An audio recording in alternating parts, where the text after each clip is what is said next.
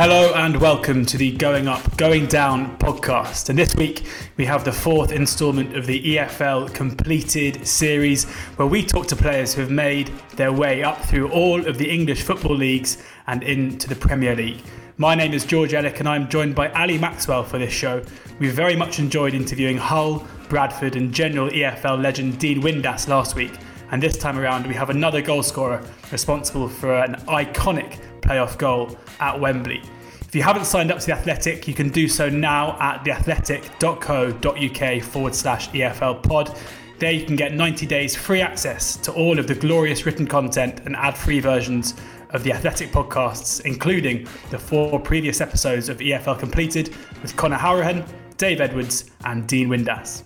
Yeah, absolutely. We are thrilled, delighted to have Simeon Jackson as our fourth guest in this series. Thank you so much for joining us this morning, Simeon. No problem. A fascinating life, just as well as a career to discuss. And in the spirit of the series, I think, a journey in the truest sense of the word, from the very beginning, really. Born in Jamaica, but you moved to Canada aged 3, and then from Canada to England aged 15. I'd like to know, was the purpose of those moves to chase the football dream, or was that for reasons outside of football? Early on, it was more just for, life opportunities. Early on, being born in Jamaica I had 3 other siblings at the time, and schooling over there is a bit different. Everything you have to pay for, and it was agreed that if I moved to Canada, I'd have better opportunities, and that did work out to be true. And I did have a great upbringing and a lot more opportunities, especially with football. Yeah, I got to the age where it started to get a bit serious, and from young I knew my dream was to be a professional. And at 15, we decided as a family to ship me out over to England, and it started from there, really. Unbelievable. So you moved to London, I think, aged 15. How did you approach getting into football? For someone who hasn't been in England for the beginning of their life and probably hasn't got much of an idea of the footballing, I guess, infrastructure or potentially just the environment. How did you go about getting your chance within the game?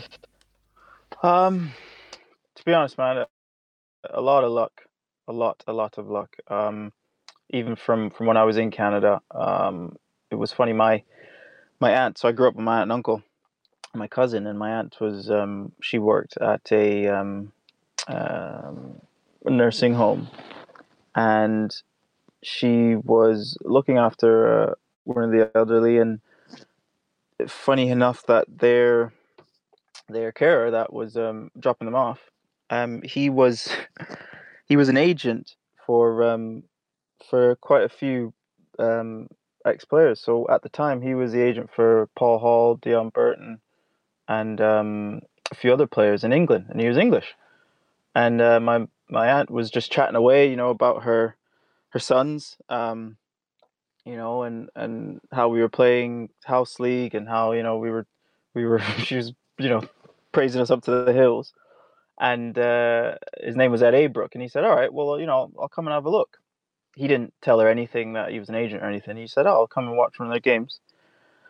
And next thing you know, he comes, watches a few games, and says, yeah, I think you're a really good player, and I've got loads of contacts in England, and I'm sorting out a trial for you to go to Coventry City. And that was just like, what? Like, how, what's the chances of that happening? And that was when I was 12 years old. And so from there, I had my first opportunity to come out to England, went on trial at Coventry, and it just changed my whole world, because I got to see and get a feel for what it was like, and went to watch a few games and training. I actually got injured prior to the trip, so I couldn't actually participate in the trial, but they still, took me in, and allowed us to come watch a few games and stuff, and that just showed me what it was like. And from then I just said, okay, well, if that's what it's like, I'm just going to do anything in my power to get as near to that as possible. It seems like you had a lot of opportunities for trials, but in terms of the first club that you properly joined, as far as I can tell, it's Rushden and Diamonds at 17. Yes. Quite a different scene from London. Dare I say it, quite different from Canada as well. Yeah. Let's get into sort of senior football with Rushden and Diamonds. You did make your debut in August 2004, but Rushden were having a tough time. It's a club with a fascinating and quite short history, which we've got to do in depth on this podcast at some point. Yeah. But at this time, they were struggling to stay afloat in League Two, and for a year or two, they did actually end up going down to the conference. But it kind of feels like, and we get this with previous interviewees on this series, that sometimes a bit of bad luck for a club, maybe a relegation, can give an opportunity to a young player. That certainly seems to have been the case for you. 2006, 2007, Rushden are in the conference. Jackson is playing up front, and you just start, you just hit the ground running, right? Just banging in the goals at that stage. Yeah, as you say, man, it's just a contrast of emotions, because you come into a club in the youth team, and every player who, if you sign for a club from a young age, you just naturally love the club. And that was, my first love for a club, being in it day in, day out, and to see them, struggle and get relegated, you're thinking, oh man. But yet it's giving you an opportunity because that's what's happening. So you kind of obviously grab it with both hands and go out there and show what you can do. And as you say, that was just perfect timing in my career as well, because of the age I was coming into and the opportunity that came up from being relegated was allowing me to play week in, week out. You scored consecutive hat-tricks that season in 2006, 2007, which is pretty unbelievable at any age, but especially still as a youngster. After banging them in 2006, 2007, feels like there was quite a lot of interest, presumably that summer, as is always the case, even still now, when someone in non-league, a young striker, is scoring to that extent. But you committed to Rushden with a new contract in the summer, and then you scored 18 goals in the first half of the season. There must have reached a point where you knew, like, I'm going to have to move on. Did it feel like it was getting too easy? No, it wasn't. It wasn't a case of being too easy. I was just in a good team that was playing to my strengths. I could play on the shoulder. I was playing off, big target men, and I could just do what I do. Just play on the shoulder and sniff and get on the end of things, and just a really good form. And I remember at the time I was really excited, because it's like, I've scored a couple of goals here, and I know there's a few clubs watching, like, surely I can get a move now.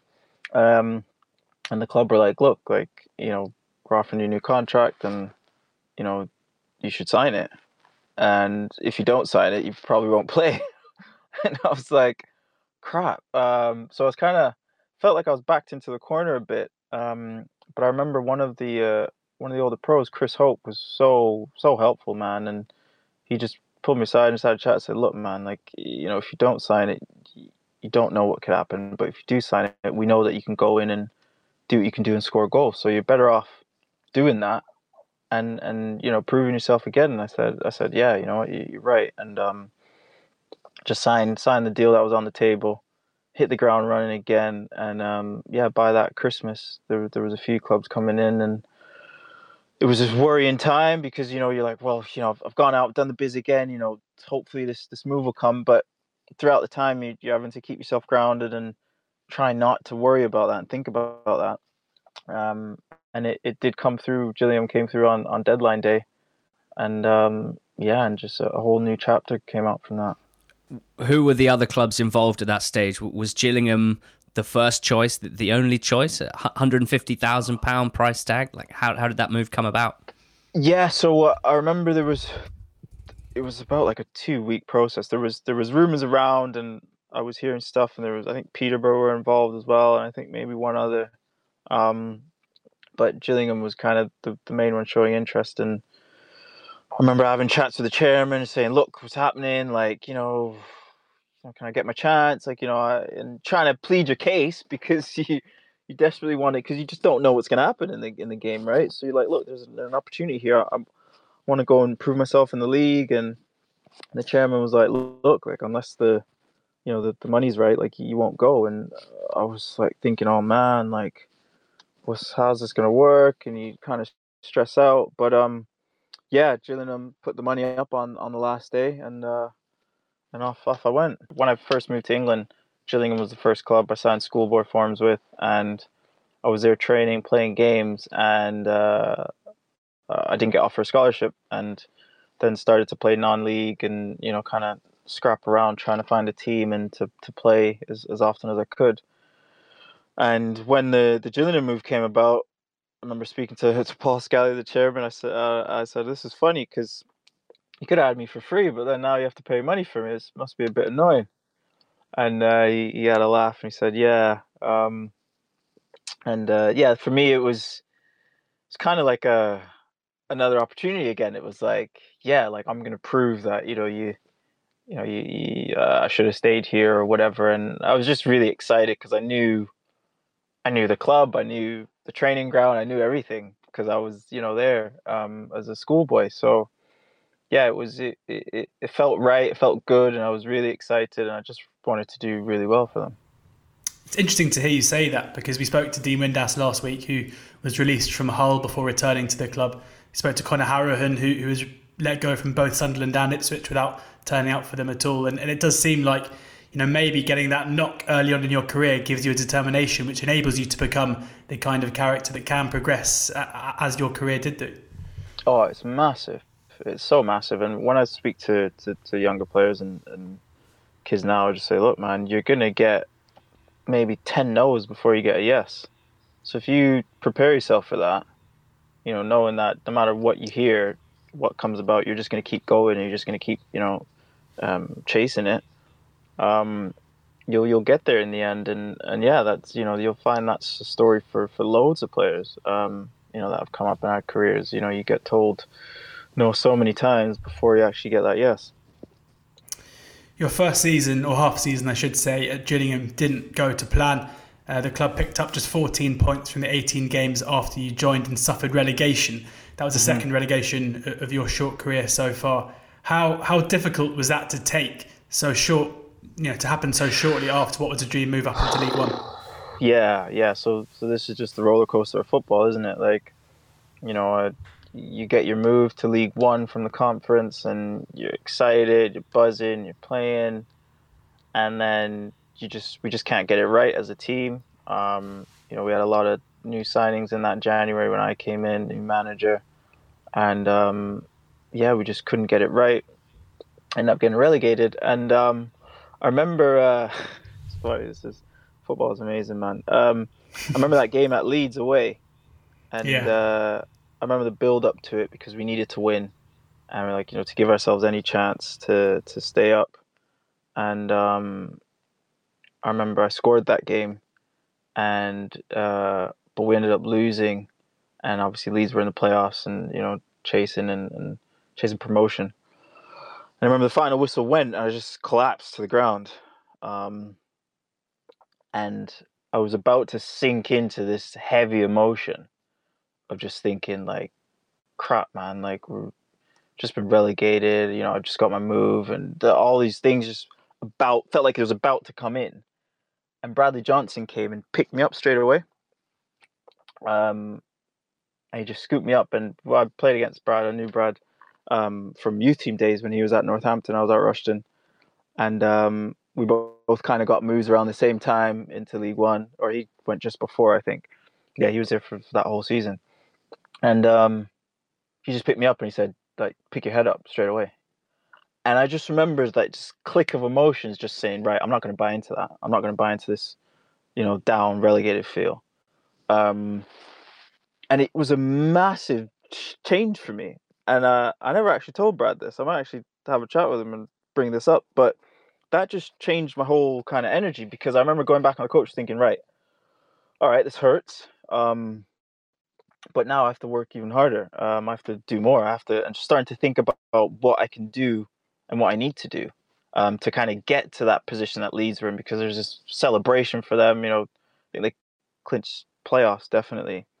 And there was just this vibe, and I was like, right, I want to be at a club like this. I want to be playing for promotion.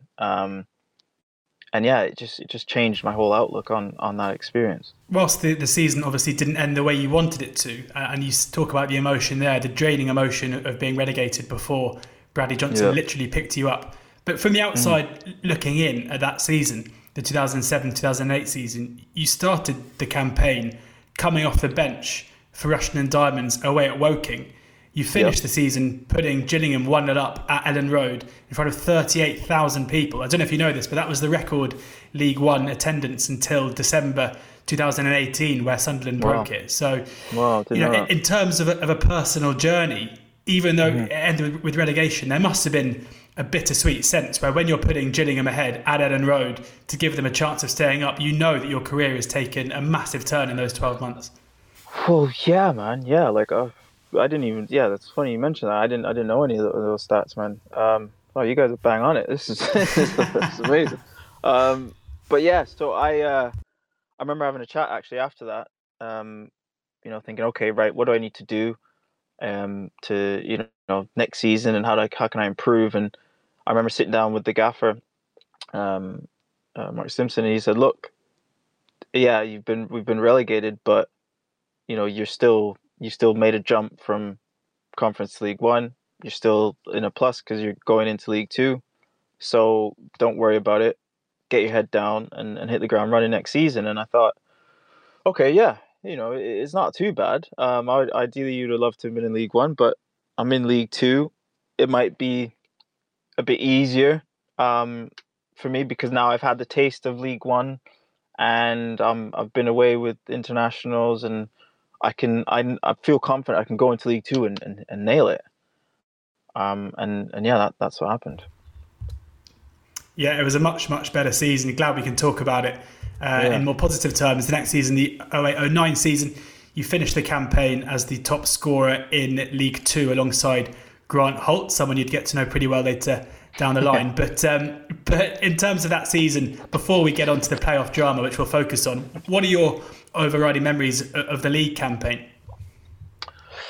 That season, during the promotion campaign, was just clicked. From day one, we just we knew what we wanted to achieve. We knew what we were going to do. We knew how we wanted to play, and it was just go out and do it now. We brought a few additions in, and it just felt really good. Felt really good going in. I had obviously some really close relationships with Tyrone Berry came in, who was at Rushden with me for a bit when he came on loan from Crystal Palace, and was a really, really good friend of mine. And yeah, we just clicked as a team and knew how we were playing, and just went into games just knowing how to win games. And it for me, obviously, it was an amazing standout season. I don't think I've scored 20 goals since, to be honest. So not many people do, to be fair. Yeah, so it was definitely an amazing season. Having experienced, in just a few seasons, 2 relegations, when you realised during that campaign that you had a chance of wronging that right from the season before, how hungry were you to get a promotion, to get a positive accolade on your career in that season? Oh, it was the driving force. It was the one and only driving force. For me, on a personal note, I just had my daughter as well, so that was a big inspiration. And it was, as you say, it's just knowing that, okay, we're going to correct this now. Like, we're going to get back to the level that we were at, because we know we belong there and we know we're good enough. So yeah, there was no doubt in your mind going into it. Yeah, there was no doubt, and to make it even more juicier was that we were playing against Shrewsbury, who battered us early in the season, so we didn't need any more. If we needed any more icing on the cake, it was like, it was all there for you. Well, before we get on to the playoff final, it was a pretty dramatic semi-final as well. Gillingham finished 5th in the league and came up against Rochdale, getting a 0-0 draw away from home, so getting the game back to Priestfield all level.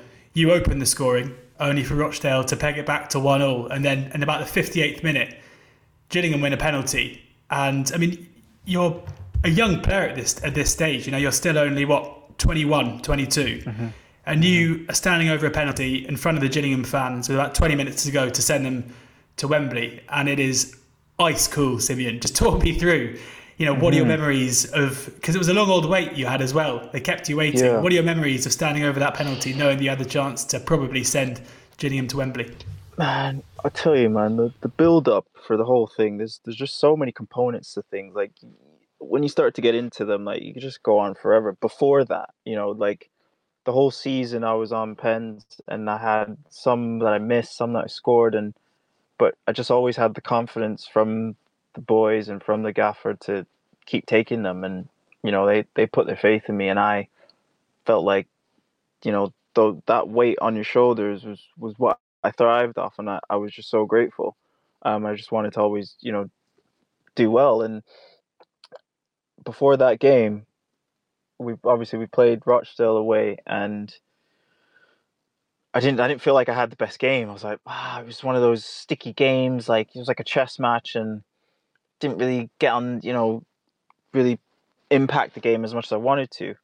I remember my agent at the time, he's like, well, it was just round one. You got in round two and you're at home now, so just go out and do what you can do. And just before we stayed in a hotel. It was a home game, but we never really did that because it was the playoffs. We all the chairman, everyone decided we're going to stay as a team the night before. And on the coach coming, I just remember before we got off the coach, quite a few of the boys came up to me and were like, "It's your day today." And that just changed the whole thing for me. I was like, yeah, it actually is. Like, I'm going to make it happen today.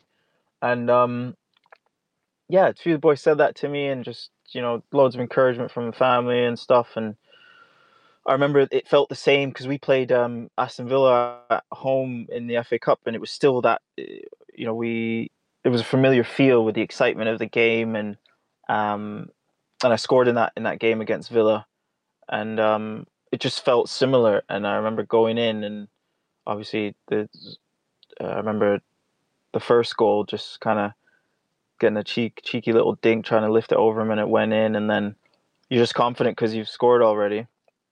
But then obviously the pressure of that pen, you're just like, right, just stay cool. You know what you're doing, just execute.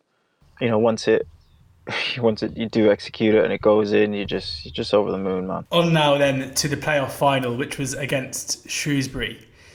I mean, it's obviously a massive occasion for anyone to play at Wembley. You do feel like in League One and League Two, players are aware that this could possibly be their only chance to play at one of the most famous, if not the most famous stadium in world football. So what was the run-up like to that game for you? How did you feel about it? How did the manager, the coaching staff, the chairman all prepare you for that task? Oh, it was the build-up was just amazing. There's just the annoying thing is that like there was a 2-week gap, wasn't there? So you're training for 2 weeks and just thinking, right, I don't want to get injured, but I still have to maintain this certain level. And it's really tricky. It's a really tricky time. But there's loads of excitement around, and there's loads of press and hype, and it's just amazing. But you kind of, well, not kind of, you can't buy into any of that. You just focus on the basics, which is just training, staying sharp, staying ready, preparing yourself.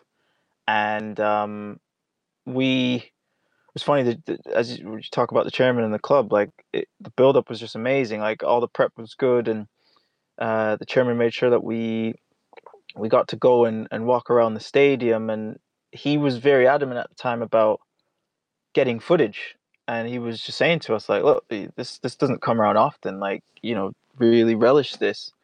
And we got to go to Wembley, I think it was a day before or 2 days before, and just walk around, and we got to be kids. I think Shrewsbury had it as well, but we just walked around and, just in awe of it, and took pictures and did all that stuff. And I remember walking around and thinking, right, this is amazing. Like, this is just unreal ground, but I'm not buying into any of this hype and excitement thing because I know I've got work to do out here in a couple of days. So I'm just gonna yes, soak it up, but I'm not going to get too gassed over it. And yeah, and I just remember just taking that in. So when we did come on the day of the game, and coming in the tunnel and all of that, it was like, right, we've been here before, like we know what it's like. It's time to go to work now.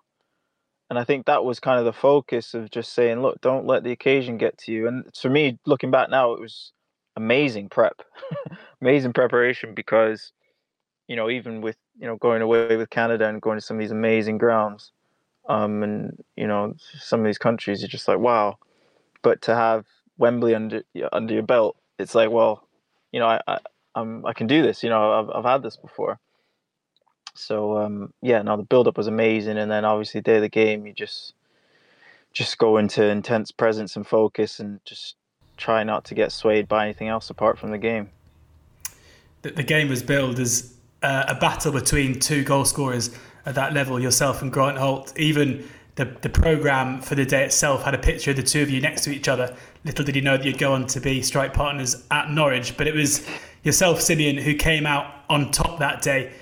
Josh Wright standing over a corner in the 90th minute, 0-0, neither team able to break the other one down. And I must say, for a header from a corner, it is remarkable what you managed to pull off. Peeling off the back post, running back towards your own goal, finding yourself open just outside the 6-yard box, and managing to kind of, you talk about whipping your penalty, you almost had to whip the header in order to get it over the man at the far post as well, and just into the back of the net. A magnificent goal, very lucky, I guess, to be able to score an injury time winner at Wembley in a playoff final. Just sum up to us the feeling when you ran into that corner in front of the Gillingham fans.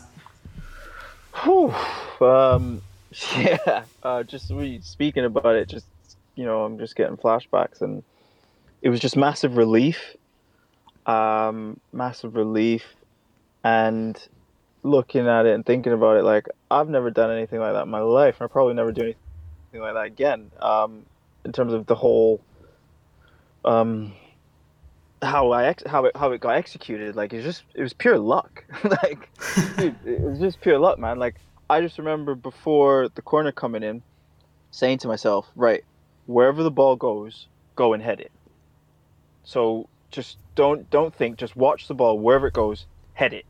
And my job was to be on the keeper, and I just said, right, I ended up obviously peeling off, coming away from my job as being on the goalkeeper, which could have played off wrong, because who knows, it could have dropped there and I should have been there, and who knows what would happen. But I just remember, just jumping up and just directing it, and then there was a moment where I was like, whoa, did it go in? Did it not go in? And checking the linesman in a split second, and then it sinking in that, it did go in, and that just relief, man. I have a picture of me kind of just jumping, and I'm like in midair, and just this expression of just just bliss, man. It was just brilliant.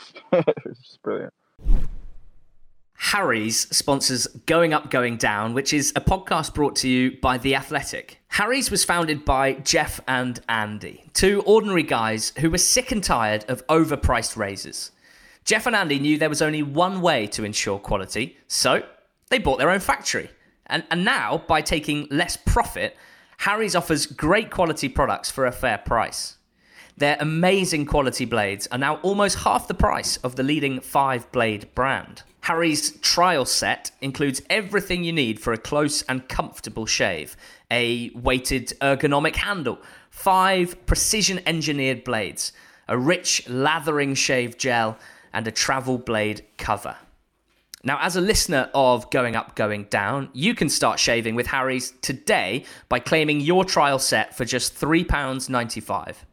Support this podcast and get your set delivered to you, including a razor handle, 5-blade cartridge, foaming shave gel, and travel blade cover by going to harrys.com/going up right now. That's harrys.com/going up. I mean, you were 22 years old and you'd scored 20 goals in League Two. In the opening game of the League One campaign for Gillingham, you scored a hat-trick in a 5-0 win against Swindon. Surely there were clubs sniffing around to buy you at that point. Was there ever a time you thought you were going to be leaving the club? At that time, no. I was so happy and so settled. Um, at the time, just getting promoted back in League One, progression's happening. This is really good. Made my debut for Canada. Like this is I'm just in bliss right now. So I didn't think about yeah, I weren't really focused on moving. Um, I remember, yeah, going into that game, first game of the season, I was like, right, I've just come off international duty here. Like, go and make something happen. Like, this is the season you need to make something happen now because you don't want to rest on your laurels. You don't want to go back to League Two, like, kick on again. And yeah, it's amazing to start off the season that way. Even though the season started well for you, you said you didn't want to return back to League Two, but that's what ended up happening. I mean, despite Gillingham keeping the crux of the team together, Andy Barchin, Curtis Weston, Barry Fuller, all key players in the promotion season, for whatever reason, it just didn't really go to plan. I mean, could you put your finger on what went wrong? I don't know, man. I think obviously there's not it was a massive come down. Obviously, getting relegated from after being promoted, but looking back on the season, it was weird. Like we had a few new signs come in, and maybe there was a bit of overly confidence from the promotion, and just thinking, right, we've been here before, we know what it's about, so we can maintain this. I think that's where it went wrong. It was just thinking, right, we're just gonna consolidate and try and stay in the league. And I think when you think like that, you set yourself up really. So your final game in the Gillingham shirt, Simeon, couldn't really have gone worse. I'm sure it's one that you probably want to forget. Yeah. It was on final day that season, going away at Wycombe. Wycombe had already been relegated back to League Two. You needed a result to stay up and ended up being beaten 3-0. And with other results going against you, it was a third career relegation, a second in 3 seasons and a second for Gillingham as well. I mean, if you look at the table now, 15th place, the Oval, were just 3 points ahead of you. So you ended up coming last, I guess, in such a tight relegation race. I mean, you must have known at the time that would likely be your last game for the club. How difficult was that to take? See, that's the thing. I didn't think it was my last game for the club. And that's what made that one. It was such a sinker. Just for loads of reasons. Like, I remember going in because I do a lot of visualizing. I do a lot of like mental work. I've always done just throughout my career, and I remember building up to that, just trying to do little things like not look at the league table and visualize us being in the safe zone and what we needed to do, and just kind of doing all the work leading up to that, and knowing that it was going to come, like, same thing coming down to the last game. Then I didn't have the best of games either, and you're fighting, but you're overextending, trying really hard, and it was just a horrible day, man. And remember afterwards in the dressing room, it's just like just looking at everyone's faces and thinking, right, you just don't know what's going to happen next season. You might not. Loads of players are going to leave, contract stuff, getting relegated. What's going to happen? But a part of me was like, well, okay, you've been here before. What do you need to do now? And I said, okay, I'm just going to keep improving, looking at, assessing my own game and what I need to do. And if it is League Two, I know what League Two is about, and just get ready for that now. And it was a weird summer. And then there was talk about, a few clubs being interested, and it was just this weird feel. It's like, shit, man, like I've just got relegated, but I can get a move, and what about everyone else? And I might be all right because I'm getting a move, but then it's just a weird feel in that, when that happens. And then I remember I went to meet with my gaffer, Paul Lambert. Ended up we had a chat, and he asked me a few questions, and I was like, I just told him a bit about myself, and he asked me a specific question. He asked me what happened, and when I went on a run where I wasn't scoring. He said, "What happened then?" And I was like, "Oh, this is like an interview here." I was like, "Oh, I need to make sure I get this right." I can't remember what I said, but I was like, yeah, it was true. I was actually coming back from an injury, and yeah, just struggling to find form, and yeah, I didn't know what was going to come of it because it was one of a few that were interested, and I remember my agent at the time, he was like, I think this is the right one, da da da da, but we still need to wait and see if the clubs agree. And I remember I went back to Canada in the summer, and I was just waiting and just thinking, is it going to happen? Is it not going to happen? Is it going to happen? And then we came back, and then started preseason with Gilles. Not sure it was going to happen. And then just remember one day at training, the gaffer called everyone in. Hessenthaler was the gaffer at the time. Called us in after, halfway through the training session. He's like, right, Sim, they've accepted the bid. Just want to say thank you and get yourself off. And that was halfway through the training session. I thought, wow, it was just a different kind of feeling. Fair to say, Simeon, that it was a good choice to join Norwich City for your career, and a good choice on their behalf as well. But this is a big change in terms of the level that you're playing at, the highest level so far in your career. And not only that, but this is a championship side. I've heard you say with a manager in Paul Lambert who was dead set on promotion to the Premier League. So immediately you're at a high level and they want to get higher immediately. That must be quite a lot to take in to start with. Oh man, so I've gone from setting up for going into preseason with Gilles in League Two, where it's the emotions a bit different, and coming off the back of relegation, to then going into a preseason camp in Germany, where the first meeting I have is Paul Lambert saying, "If you don't believe we're going to get promoted, there's a door. You can leave now." I like the idea that you might have been like, I mean, it's tough to get promoted. Well, you don't have a choice. In that moment, you just make a decision. You're like, yeah, I'm on board. Like, we're doing it. And you just get this excitement straight away. And yeah, the boys are buzzing because they just got promoted, and just an amazing atmosphere and group, just got welcomed in straight away. And, there's this amazing team spirit, and it was just so good. It was a relief just to be a part of something like that, and just knowing from day one, like, this is where we're going. So, yeah. A big example of I guess, a bit of man management that really works, because we know that it can go the other way as well sometimes. Look, I mean, this was a brilliant team. It wasn't an amazing start to the season necessarily, but from November onwards, Norwich lost just 3 times in the league. A well-oiled machine, but also from a personal perspective, one that was quite hard to get a lot of minutes in because there was so much depth and quality. What was it like trying to force your way in? You were fit and ready to play, but there's a lot of time spent waiting to come on originally. Oh, yeah. It was an interesting time because I'm coming into a team where you've got likes of Chrissy Martin, Grant Holt, Wes Hoolahan, like a front three that were just firing. Like, the amount of goals they got in between, and you're thinking, like, I'm not even going to try and compete with that. All I'm going to do is just try and add to it.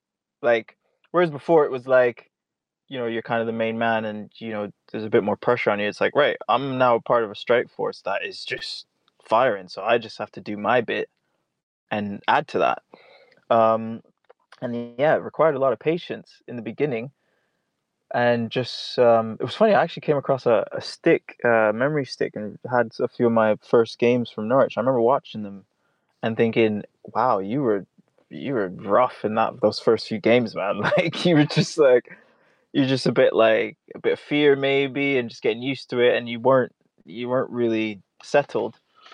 And just looking at kind of just my growth as a player around that time, and I just remember always saying to myself, even when I wasn't playing, I was like, look, you as a striker, you're in a really lucky situation sometimes, because, like, right, they've paid money for me, which means, like, I'm a big part of the plans. I know I'm going to get my chance eventually because the gaffer's paying. He's got faith in me, and he clearly brought me in, so I'm going to get my chance eventually. So you just make sure you're always ready, and you just stay ready, and just keep learning, keep improving. And I just remember saying, I had this feeling that, like, I'm supposed to do something really big here.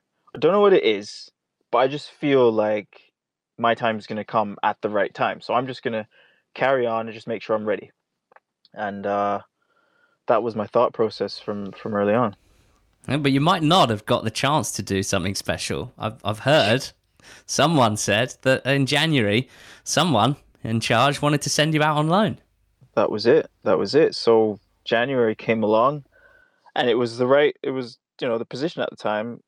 It was true because I wasn't really getting the minutes, and maybe, and it was funny because I now obviously play with Craig McHale-Smith, and that was who the swap was supposed to be. I think it was, I can't remember what the full details were, but yeah, it was involved with Craig, and I was like, I remember it was over the phone. There was one over the phone and one face to face, and I just remember saying to the gaffer, and it was true because at the time he just made everyone believe that we were a part of it. And it was always like, because the way just how he changed the team sometimes, and 1 week he'd play, 1 week he wouldn't, and then he'd throw you in at random times. So I just was honest. I was like, look, gaffer, like, I've actually bought into everything we're doing here, and I just believe that when I get my chance, I'll take it. And I don't want to go on loan. I feel like I want to stay here and fight for my chance and, be a part of this. And he said, okay, fine. And it didn't happen. And I just kind of ended up having one of the best experiences of my whole life. Yeah, it's awesome to hear an example of, kind of, believing in yourself, but as you say, really buying into a project and being able to be honest with the man in charge and say, actually, I really don't think that's right, because there'll be a lot of people, I imagine, because of the sort of position of power that a manager is in, who might just sort of meekly go along with their plans, but not you, and you knew something would come. It did come. Before we get into that just unbelievable few months that you had, I've got to ask about the Old Farm derby. Norwich against Ipswich is one of our favourites in English football, and that season, he did the double over Ipswich, 4-1 in the first game, 5-1 in the second game. I noticed watching highlights of your career that you're an emotional person. You celebrate your goals properly. You're not exactly meek on the pitch. So were those games really perfect for you? What are your memories of those games?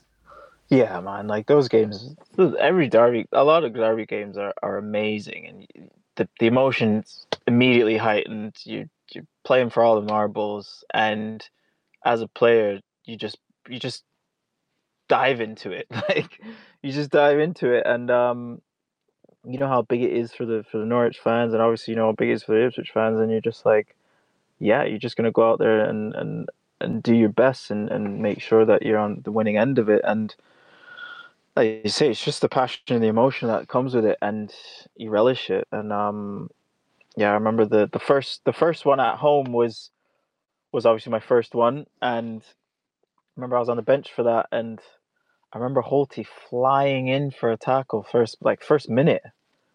I was thinking, dude, you could have got sent off there. Like, it's high risk, but he set the tone, and from there you just knew we were going to win.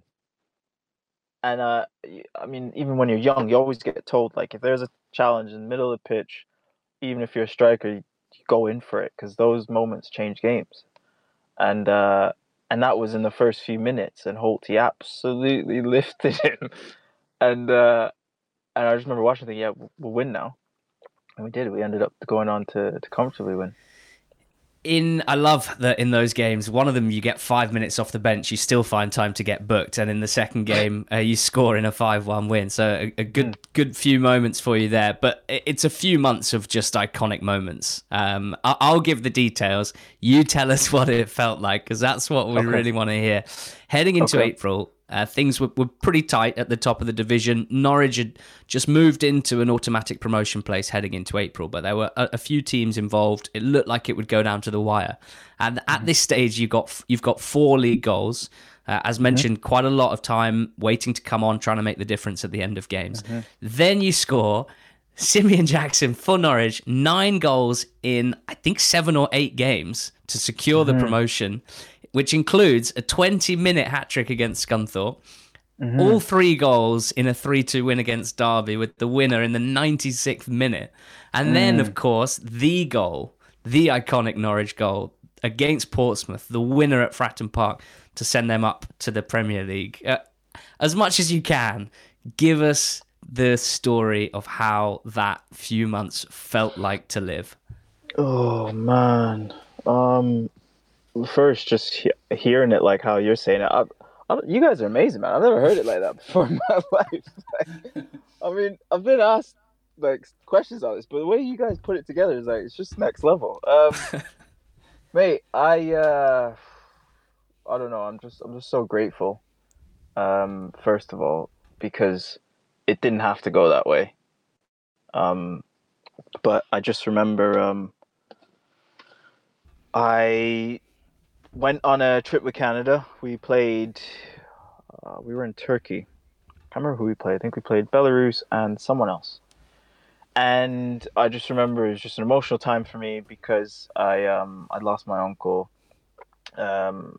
just before I got my move, and it was just they're coming up to around that time, and you know the family and everything. It's just a weird time, and I just remember just some clarity just coming into me of what I needed to do, just clearly in my mind of just scoring and just giving everything. And came back from that trip, and the first game was against Scunthorpe.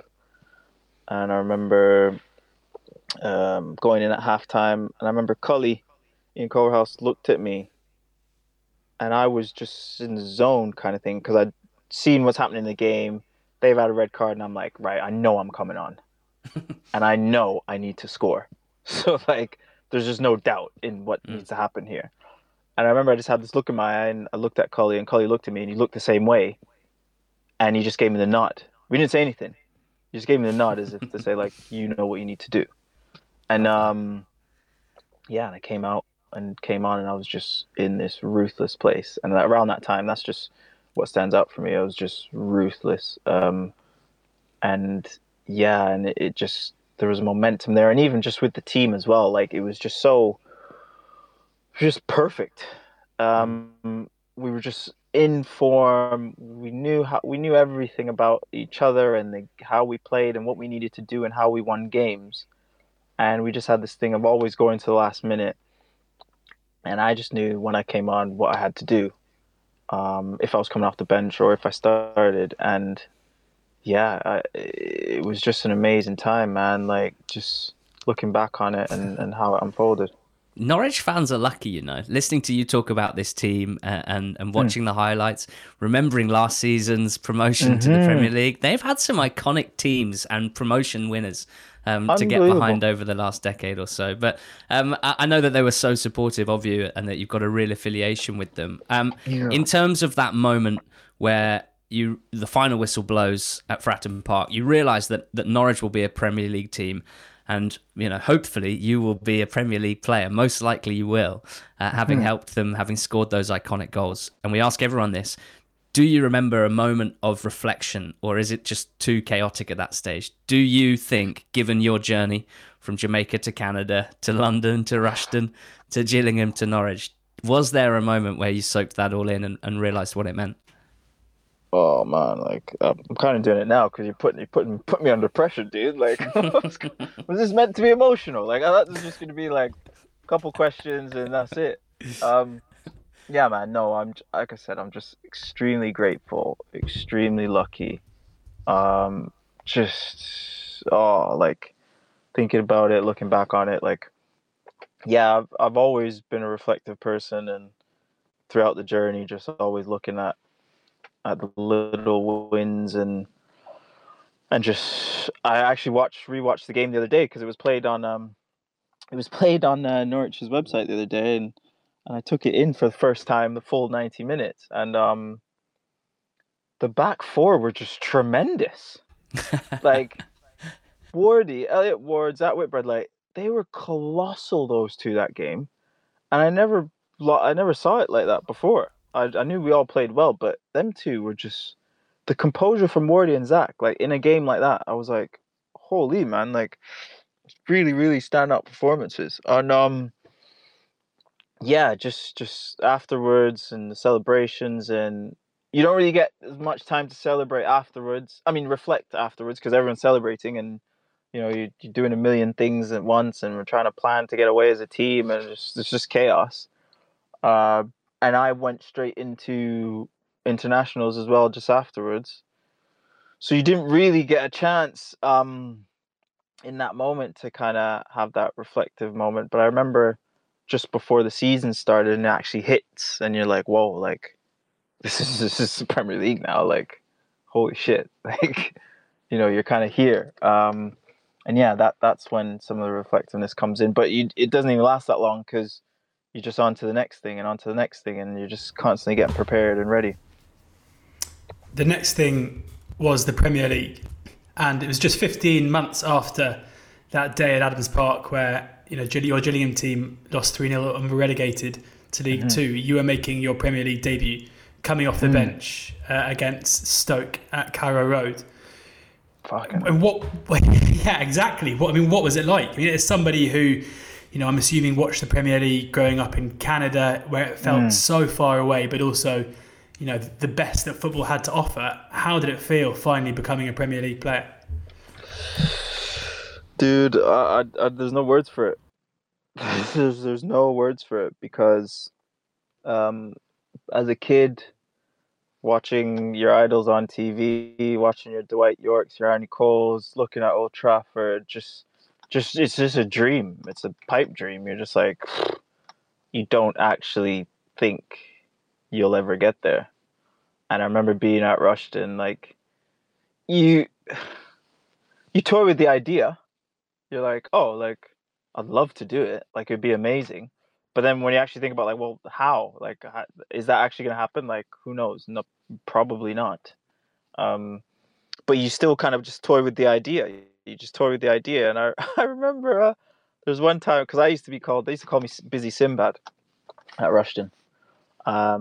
Yeah, because I was just like, for me, I've come from Canada. I'm not following anyone else. I'm just here to work and work and work until I get into where I want to be. Because for me, when I first came, I thought, it's so like, everyone here's so lucky. Like, you have this amazing league on your doorstep. These teams are all around you. Like, I didn't have none of this in Canada growing up. And now you're telling me there's environments where I can go and train every day and improve. I'm like, how is not every kid, like, killing themselves to do this? And I remember my focus was just a bit different. But as you say, like, you don't actually think you're ever going to do it. And then when it actually does happen and you're there and you're looking at the fixture list and you've come off the bench in your first game, and I'm just like, wow, like, thank you so much. Like, and you don't actually think about all the other pieces because you're just in the moment. You're just thinking about the next thing. But that you do have a quick moment of just being like, wow, like that was pretty cool. That was awesome. An unbelievable achievement from that group of players at Norwich in the 2011-12 season, finishing in 12th place in the Premier League. And just looking through, the team, the squad from that campaign. I mean, we'd already spoken about how you'd crossed paths with Grant Holt and Bradley Johnson, but the story for all these guys, I mean, like you, there are people who'd worked their way up into this position, whether it's John Ruddy, Russell Martin, Ryan Bennett, Johnny Howson, Steve Morrison, Anthony Pilkington, all these guys following, for them it must have been a dream come true as well to be playing in the Premier League. So as a group, in terms of your fondest memories of your career, how does that season stand? It stands out. It just stands out because, as you say, like, everyone in the dressing room had similar stories. Like, we knew, we were just so humble with it, and there was no egos with it because we knew where we all came from.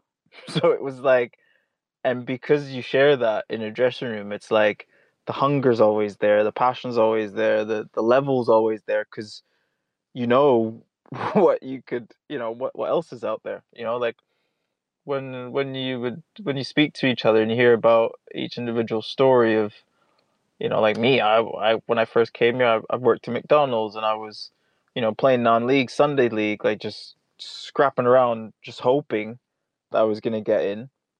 And then, you speak to an Elliot Bennett who was, kind of at a big club from a young age, but also struggled and just, came up through the leagues as well. And you can share with each other about promotions in lower leagues and playing non-league. And it's just, you just have this amazing connection and respect for each other. And it ends up coming out on the pitch. And, you have these friendships for life, really. You've had some pretty dramatic final days of seasons. That campaign, the first Premier League campaign, was your first season in 5 where you hadn't experienced either a relegation or a promotion, but it was still a pretty good one for you, getting on the score sheet, scoring the final Premier League goal of that season for Norwich in a 2-0 win against Aston Villa. You mentioned what everything from playing non-league to working at McDonald's and everything. I guess I'm just trying to understand. I'm trying to live it myself, just as somebody who came through all of that to be banging goals in the Premier League for the team that you won promotion for the season before, and having to deal with the heartbreak from just a couple of years before at Gillingham. It must have just felt super special. Oh, it's just a roller coaster, man. It's just like even when you're speaking, you're talking about it, like thinking about it and reliving it. It's an absolute roller coaster. And that season was, it was the first season that we were playing to stay in the league, and I think we knew we were. And it just felt completely different. I was like, oh, so this is what players feel like when they're actually like, you're going into the last few months or the last month or so, and you're not completely stressed about relegation, and you're not fighting for anything. You're actually just chilled out a bit. I was like, wow, this is a different kind of feel.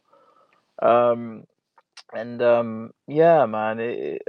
I say, it's just absolute roller coaster of emotions, just roller coasters of challenges and struggles on the pitch, off the pitch, and you're just so grateful when you actually look at, just remembering being back in Canada and just watching it all on TV, and then actually coming out here and doing it. It's, man, I can't put that into words.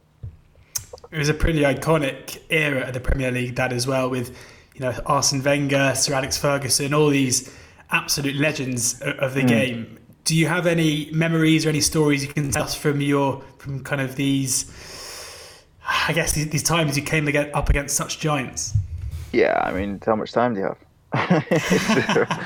Nah, it's just loads. Just because you go from idolizing these group of people to playing against them. And then it's like you try and draw this line between like, holy crap, that's so-and-so, to like I've got a job to do. We need to win. I need to make sure I'm at my best. I'm preparing, and you kind of grow into this different kind of species to try and compete and match. When really you're just looking and going, holy crap, that's Frank Lampard warming up on the touchline beside me, and it's just like. You're like, he's massive. Like, I didn't even know he was that big. So you just have loads of moments where you just caught between being this kid and then this competitive sportsman that wants to go out and win. So there's loads of those moments, man. So many of them. Thanks to our good pals at beer52.com, you have the opportunity to sip 8 delicious, painstakingly sourced craft beers from around the world. All you need to do is go to www.beer52.com/going and pay the postage of £4.95. And if that wasn't enough, as a listener of the Athletic podcasts, you'll get 2 extra free beers. So that's 10 free beers. Beer 52 are beer pioneers. They travel the globe to find the best and most interesting beer from the very best craft breweries. They are now the world's most popular craft beer discovery club. Each month, Beer 52 deliver you a case with a different theme.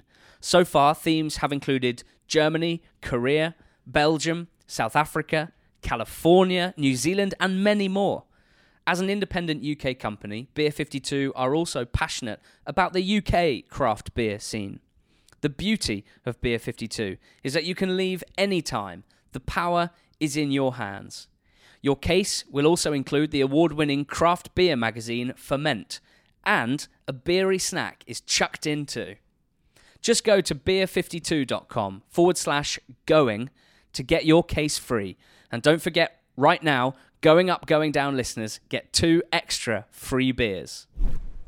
So we're just going to finish off just by asking you a few questions where you just got to answer very simply. We don't need too long an answer, although if there's a story to go with it, we're not going to say no. So first up, who was the best player that you played against? The one that stands out for me, I say it all the time, is Sebastian Veron, just because I don't think the guy broke a sweat just made the game look so easy.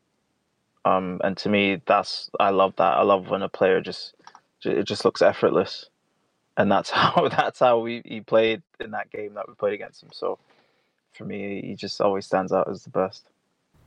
Who is the best player that you played with? It's joint between Atiba Hutchinson and Wes Hoolahan. Good. I'm sure lots of Norwich fans are delighted to hear you say Wes there. Yeah. Who's the best manager you played under? Best manager for me was Paul Lambert. Best team you played against? Best team played against. Oh man, do you know what? That Man City team. When we got dinked 5-0 at their place, I can't remember if it was 5 or 6. Oh man, like they were just. Oh, yeah, that was a punishment. We took a punishment that day, and yeah, they just oozed everything of just football and how to play the game. It was just amazing. Okay, this is a tough one, I reckon. Which set of fans have you loved the most? Oh, you can't ask that. No, the Norwich fans, man, they're just amazing. And as you say, they're just amazing group of fans, and they've been so lucky to have so many promotions and success over the last years, and they just relish it, and I think they deserve it as well. So yeah. Favourite moment of your career? Favourite moment? Oh man, scoring my first Premier League goal. That's always going to stand out, because to me that was that was just like icing on the cake, just with the journey. So definitely. That one was away at Wolves, I think, wasn't it? Yeah, away at Wolves. Yeah. And then biggest regret of your career, if you have one?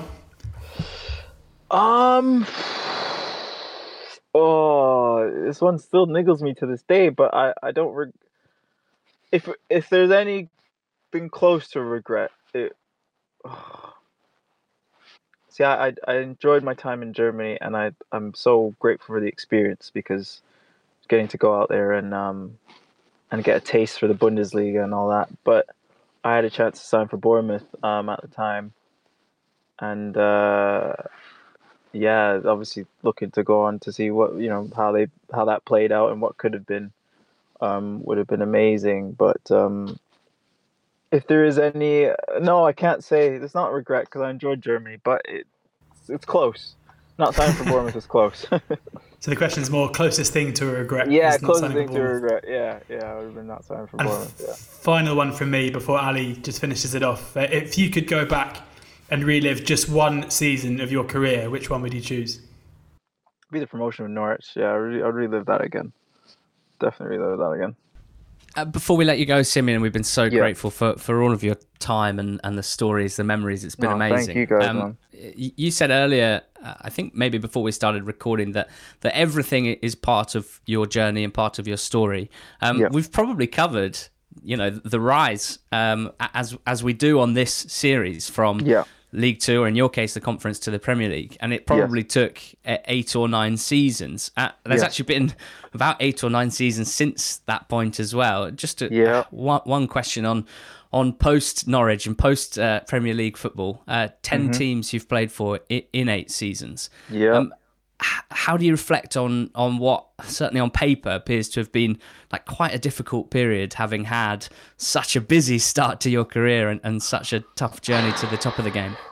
Man, it's the full roller coaster of what a career is about. and the full realism of how it can actually be, of like, you know, as you say, 8, 9 years, and even more of that prior in the build up from when you're young, to finally getting to this pinnacle, this height, and then, you know, the last 7, 8 years or so as well of just a decline almost, and the lessons and the journey in that, and it's just a full picture of of what I guess anything in life's about, you know, and it's just how you deal with that and how you adapt and the lessons you learn and just constantly trying to be better and improve. And yeah, it's not easy, you know, the journey up, and also, you know, the decline down sometimes is like it's part and parcel, but it's also it makes you, that's what I can say. It just makes you as a person, and I feel so much stronger from it, from all the ups and downs and challenges of it, and, you know, hopefully be able to help people understand maybe their own journeys and what it takes and what it's like. There are a lot of professional footballers who don't experience 3 clubs that suit you as much as it seems like from your stories. Rushden and Diamonds, and then Gillingham, and then Norwich did, and it just so happens they were kind of front loaded in your career, I suppose. It's been an absolute joy and a pleasure. Simeon Jackson, thank you so much for joining us on this podcast. No, thank you guys. It's been amazing, man. I appreciate it. Absolutely. Well, we wish you all the best, and thank you for listening, guys. We really hope that you're enjoying this series as much as we are. First with Conor Harahan, then Dave Edwards, Dean Windass, and now Simeon. Just 4 amazing stories and different journeys, and just told with so much detail, and it's just so lucky for us to get to listen to that. So please do listen to those former episodes if you haven't already. Make sure you're subscribed to the Going Up, Going Down podcast. The Athletic has tons of other podcasts, all for free on any podcast platform, but ad-free on the Athletic site. And if you haven't signed up to the Athletic, well, do so today by heading to theathletic.co.uk/EFL pod. That's EFLPOD. You'll get a 90-day free trial, so you can give it a good go and make sure you understand what it's all about. We thank you very much. We'll make sure we'll be back next week. There might be some big news in the EFL world by then. Thanks so much for listening.